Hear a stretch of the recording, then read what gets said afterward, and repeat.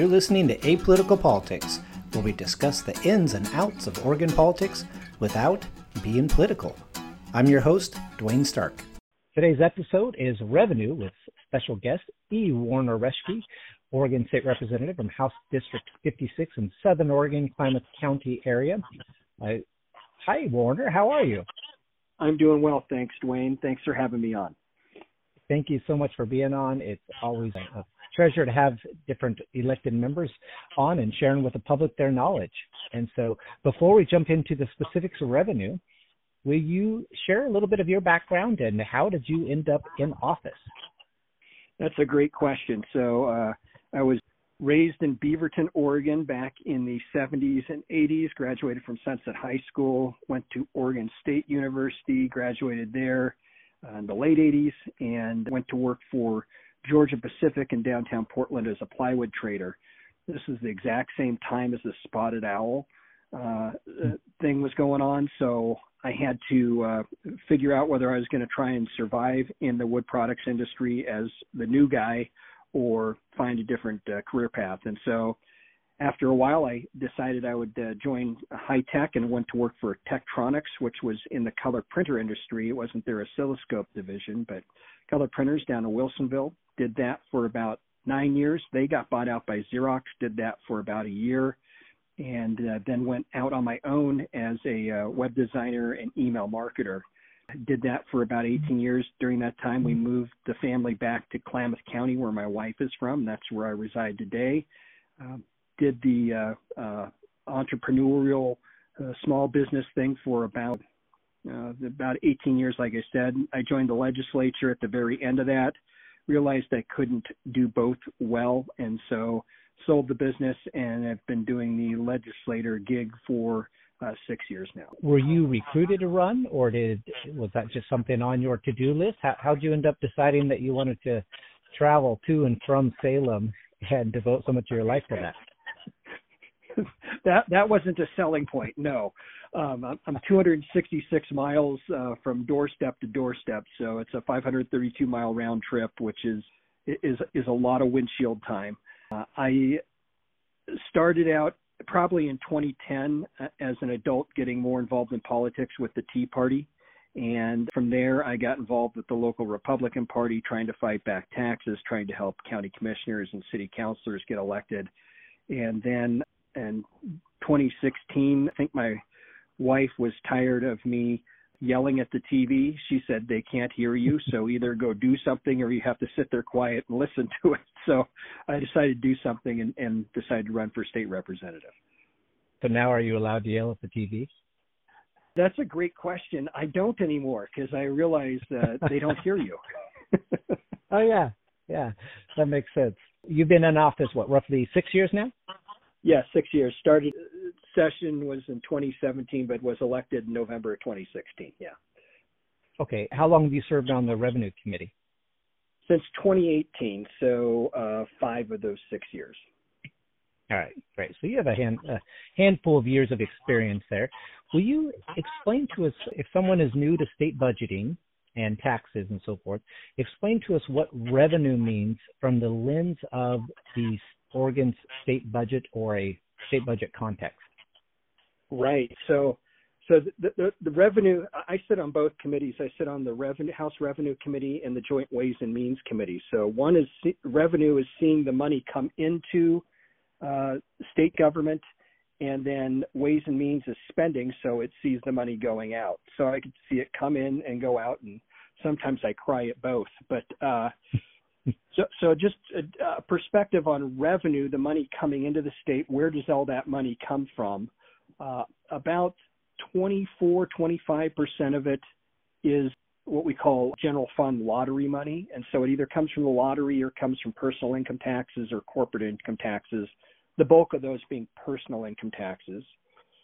About 33% of it is federal dollars, and so that is money that comes from the federal government in forms of grants or matching programs. So if you spend $1 on this program, the federal government says they'll give you 50 cents or $1 or $2 to match that.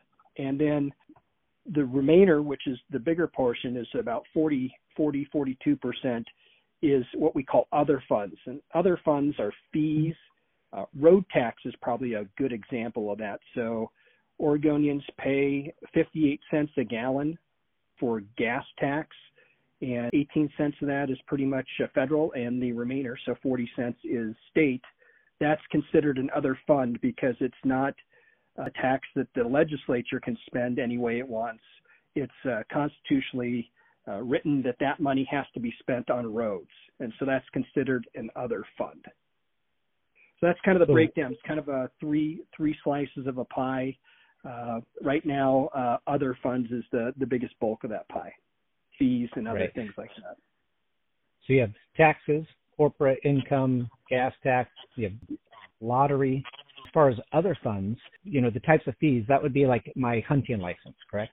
Hunting license, your DMV fees, anything that is a fee, and it could be, where most of those fees get seen in bulk are at the business level. So you have a business license, and you might have to do certain things for a business that requires you to pay a fee, and so that's all that adds up to those other funds. A lot of states do it differently, in the sense of, Oregon is an income tax state. Some states have both. Some states have, sales tax and no income tax. What would you say the advantages or disadvantages, or both, of a income tax state like Oregon is? The advantage is when times are good, revenue to the state is great. But the converse of that is when times are tough, so when you're in a recession and people are struggling, probably needing government services more, that's when revenue to the state declines more so than if you were a sales tax state. So sales tax is, comparatively, it's more level. So in good times, you raise a little bit. In bad times, you go down a little bit as far as revenue. But income tax, if you're an income tax state like Oregon is, then booms and busts basically with income taxes.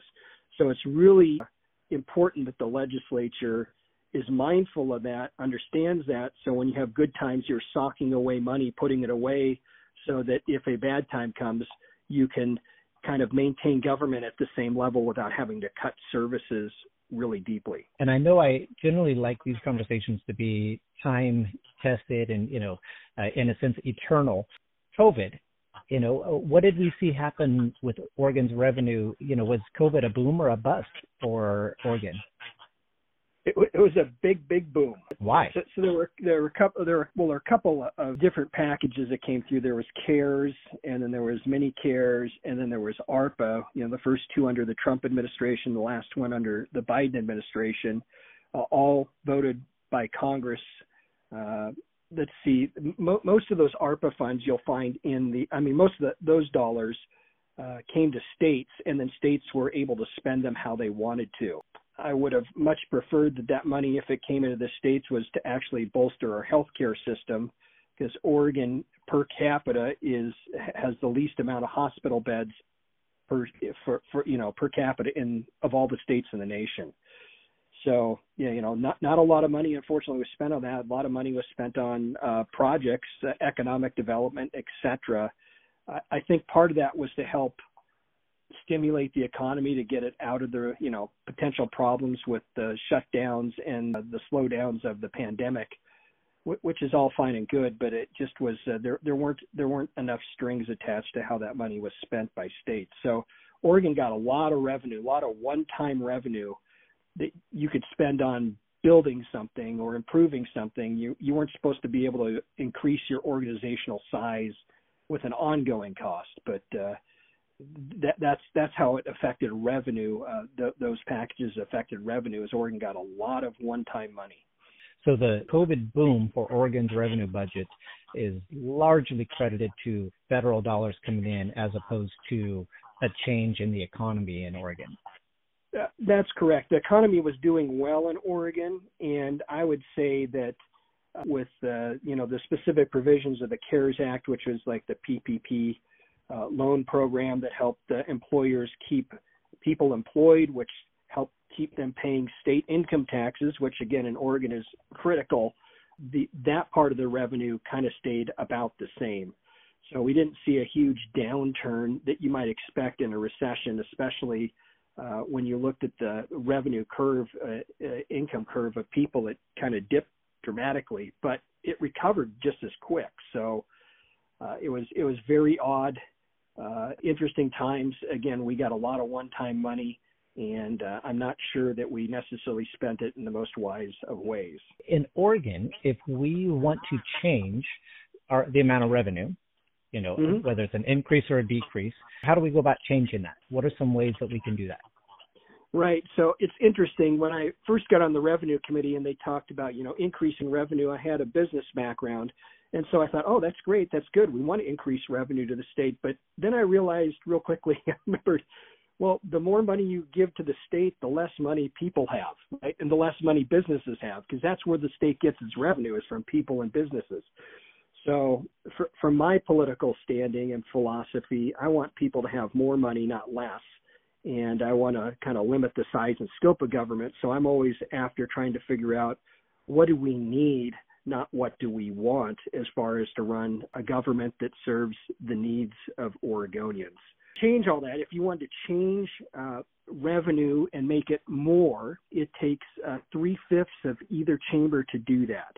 So if you want to change the tax rate, let's say from 6% to 7% in a certain income strata, you would need 3/5 or 60% of the House, 60% of the Senate, and then the governor's signature for that. Conversely, to lower rates, if you wanted to decrease the revenue, some would say, I would say it wouldn't decrease the revenue necessarily. It would just actually put more money in people's pockets, and they'll invest and spend it better than the state can. But if you wanted to decrease rates, it just takes a simple majority in either chamber. Okay, so for the legislature to vote on a decrease, simple majority, it's a 3/5 if they want to increase. But that's as far as taxes. Is it different with fees? No, fees can be raised. Some fees can be raised at the agency level, but most of them have to go through the legislature. And I believe, I'm just trying to remember this, I don't think it requires a 3/5 majority, and it doesn't require a 3/5 majority, I don't think, for fees to be increased, just a simple majority in both chambers. And having spent nearly 8 years in Ways and Means spending that money, I would agree with you, just so you know. Now, that's kind of a loophole in the system, right? So, right. It's a way that the state can, quote, raise revenue without increasing taxes or meeting the tax raising burden of the legislature. Right. And so I would encourage people, always pay attention to fees, not just tax increases. However, I do want to highlight here, I'm going to just jump in with my own little opinion, is Sure. Fees aren't always bad. And oftentimes there's certain groups that ask for a fee increase because they want what comes with it. So, maybe a nursing license. They want the services of the nursing board and all that is given in that. And so they might come in and say, as a board, as a community, we want to increase this fee so that we can do X, Y, and Z. And so fees, it's not just as simple as good or bad. It's a matter of pay attention and see what it's for and see who's asking for it and why, and if that makes sense. That's just my take on fees. No, I think that's good. Yeah. Yeah. Back to a revenue-raising bill, though. What's unique about that? The Oregon Constitution says a revenue-raising bill must start in the House of Representatives. Now, I've checked, and it doesn't need to necessarily start in the House Revenue Committee.